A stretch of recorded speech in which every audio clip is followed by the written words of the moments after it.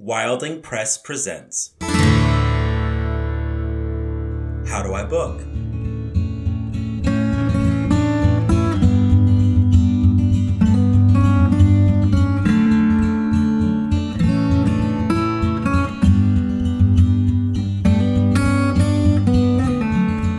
Welcome to How Do I Book by Wildling Press. We like to chat about book writing, book publishing, book marketing, and of course, book reading. We're trying to help new and experienced authors develop their craft, widen their perspectives, and learn to get a little wild every once in a while. I'm Mike. I'm Grace. I'm Mary Payton. Hey, y'all. Hi. I think every one of my episodes starts off with a hey, y'all, and a hi. Uh-huh. I love it. It's all about consistency. It's just who we are. Consistency is key. Yeah. Speaking of consistency, check out the transition. We are going to talk about getting into holiday shopping because that season is already upon us. Can't believe it. But what we're mainly going to focus on today is where to buy your books and why it's not Amazon. Mm-hmm. Yep. Very important topic. Yeah. So I want to spit some cold hard facts, and I'll probably regret saying that No. in No. a very, hey fellow kids. Hit us with those cold, hard facts. Right, the number one is, and it's out there, and it's been repeated, we've actually mentioned it a couple times, I believe, is that Amazon is on track to own 80% of the book market by 2025. Yep. Yeah. Man, this episode's going to bum me out. It just sounds impossible. It sounds like a sci-fi thing. Yeah. Mhm. And I promise, Grace, we're gonna round this out with positives before this episode is over. Yay!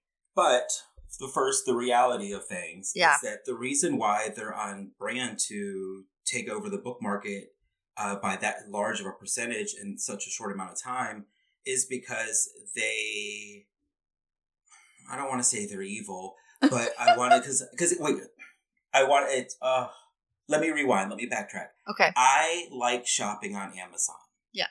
Okay. I am one of the people looking for a deal, things like that, Mhm. but I shop and buy things that are found in big box stores. Right. You know, like things I'd find in Walmart or Target that, aren't on the bookshelves. It's really like big guy against big guy. Yeah. The things that I buy. That makes sense. Yeah. So I don't want anybody to think that, anyone of us here are like hypocritical because you see that, one of us might have a Prime membership or an Amazon box on our front porch. Yeah. We just don't have a book in it. Yeah, and we're not here to shame. We're Mm-mm. just here to offer alternatives to folks who would like to pursue them. And we encourage you to.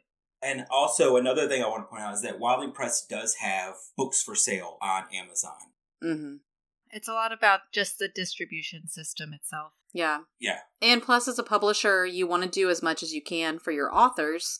And right now, in order to get your authors as much exposure as possible and to make it as easy as possible for them to reach their audience, you have to show them how to get on Amazon. You have to know how Amazon works and help them promote their book on Amazon. You just have to, because it's so huge. And the reason why Amazon is able to take over so much of the market the way they are is because they make enough money and they're such a big company that they can sell products at a loss. Mm-hmm. And that's what they're doing with books. Mm-hmm. Mm-hmm. Yeah, so Amazon's basically undercutting. They're basically just like, no one can compete with them. No bookstore can compete with them because there's no way a bookstore can sell a book for less than it retails. Mm-hmm. Yeah. They will go out of business. Right. But Amazon, what they're doing is they're losing money on every sale. They don't care because they make so much money Mm-hmm. on other things. And so they just want you on the site. They want you to get used to buying stuff off of Amazon. And once you're there, once you're used to it, once you're getting things cheaply and conveniently, you're going to keep coming back. And that's what they're looking for. Yeah. Exactly. It's like a drug. Another thing, too, is, especially as an author with selling your books, for instance, I think the commission you make off of each book you sell on Amazon is 4.5%, Mm-hmm. unless that has recently changed. And alternatively, you could, sell your books on one of a site that we champion called bookshop.org that we've talked about in previous episodes. And they have a 10% commission, which is, I believe, the highest in the industry. Yeah, I think so. I don't know anywhere higher than that. Yeah. On the positive side of this episode would be to shop places like bookshop.org if you don't have access to a local bookstore or you're unable to get to the bookstore, because bookshop.org not only gives a higher commission back to the authors, they also put money back into your community. So they help support independent bookstores in general. Yeah, I love Bookshop so much because it's also, like, I know we're talking about what it does good for the community, but it's also comparable in price too. Like, I know we're talking about the fact that Amazon sells things super cheap in a way that other places can't. So maybe bookshop.org can't sell all of their books super cheap, but every time I look for any book on there, it's pretty comparable in price. So obviously they're running a great business model where they're able to give back as much as possible to local bookstores. Any bookstore that wants to sign up as an affiliate can be a part of it. You can even choose which local bookstore you want it to go to. So like if the bookstore down the street, you can't get there to shop, but you want to make sure you give them a cut of their profits, you can choose that bookstore and order it through bookshop.org. Yeah, and they're still able to keep a comparable price, and they have a huge, vast variety of books too. Like just about any book that I look for is on there. Speaking of which, I looked for a book today called Independent Book Publishing from Start to Finish. It's going to be awesome by Wildling's very own Christina L. Kahn. And it is available for pre-order on Amazon and bookshop.org. And at bookshop.org right now, it is less. Nice. So save you a little bit of coin and go buy the book on bookshop.org. Yes. Love it. Shameless plug for our girl Christina. Yes. Plus bookshop.org is, I actually just found this out what this really meant today, but it's categorized or labeled or something, certified as a B Corp, which I didn't know what that meant before. I was like, oh, that sounds like a nonprofit, something to do with taxes. I don't know. But what it means... I don't know what that means now. I know. What it means apparently is that it's been certified as a business that meets high standards of verified performance, accountability, and transparency on things like employee benefits, charitable giving, supply chain practices, stuff like that. Amazing. Oh, nice. Which is like the total opposite of Amazon. Amazon is famous for worker... Oh, shoot, what's the word? Exploitation? Yeah.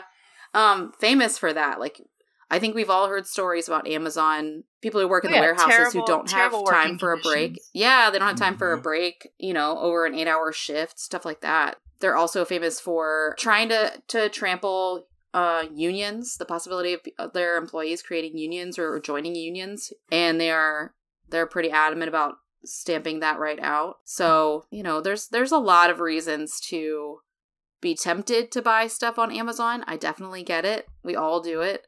But there are so many more reasons why, you want to be part of creating a better world, including your community and nationwide and globally. And part of that is not putting your money into an organization like Amazon. Right. Yeah, another thing on top of it too, like if you have the opportunity to get to a local bookstore as opposed to shopping on Amazon, just like your eco footprint, your green footprint that you're helping with, because the amount of gassage you would use and energy that would be used and expended for you to go to your local bookstore, put money back into your community, and leave with what you intended to go purchase is a lot less than warehouse, packaging, driving trucks. And sometimes you order something and it goes 3 states away and then comes back to you. And so it really is like that whole carbon footprint of things is like exponentially worse when shopping for these things through places like Amazon. It's true. And also, on top of that, look at all of us just snowballing. Obviously our local bookstores offer so much more than Amazon can. They offer events. You can go and meet your favorite author. Yes. Book drives.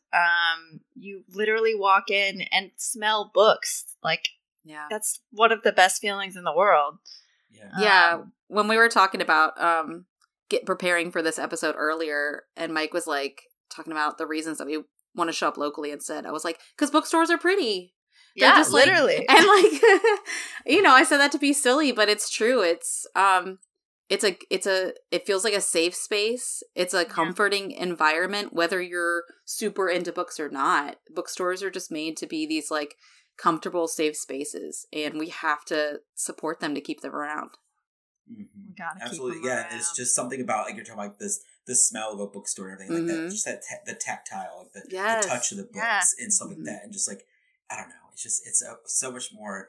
I know this might sound like we're romanticizing it, but you're listening to a book podcast. You understand what we're saying. You get it. Y'all get you it. get it. Mm-hmm. But yeah, so we just want y'all this holiday season to know that you have options outside of Amazon and support your local bookstores because they give back, Yeah. And if you can't make it there, like I said, go to bookshop.org because they give back. It's true. And also, if you're looking for options for other kinds of reading, like if you're interested in audiobooks, there's Libro FM, Yes. which is really good. Good call. There's also Libby. Mary Payne, you use Libby, right? I love Libby. I would Yeah. die for Libby. Yeah, that's the app where you can get audiobooks and ebooks through your library. And a pro tip here, get more than one library card because you can. And you can What a do way that. to work the system. Yes. That's the nerdiest way to work the system I think I've ever heard, and I fully support it. I it's like my most I am my most rebellious self when I am interacting with the library. I just feel like so bad. What a baddie. I know. Do you wear your leather jacket when you're signing up for a new library card? Always. Always. But yeah, you can have multiple library cards on there, and if you can't find a book or you have to put it on hold at one library, switch it to the other library and find it there. It's awesome. Beautiful. You heard it here first, people. Get all the library cards and don't buy your books from Amazon. Yeah. Yes. And that's how you book. This episode was recorded and edited by me, Michael Hardison. Our logo was designed by me, Michael Hardison. Our theme music was produced by Jason Hilton at Negative Selections on Instagram. Please visit us online at Wildling Press on social media or at wildlingpress.com.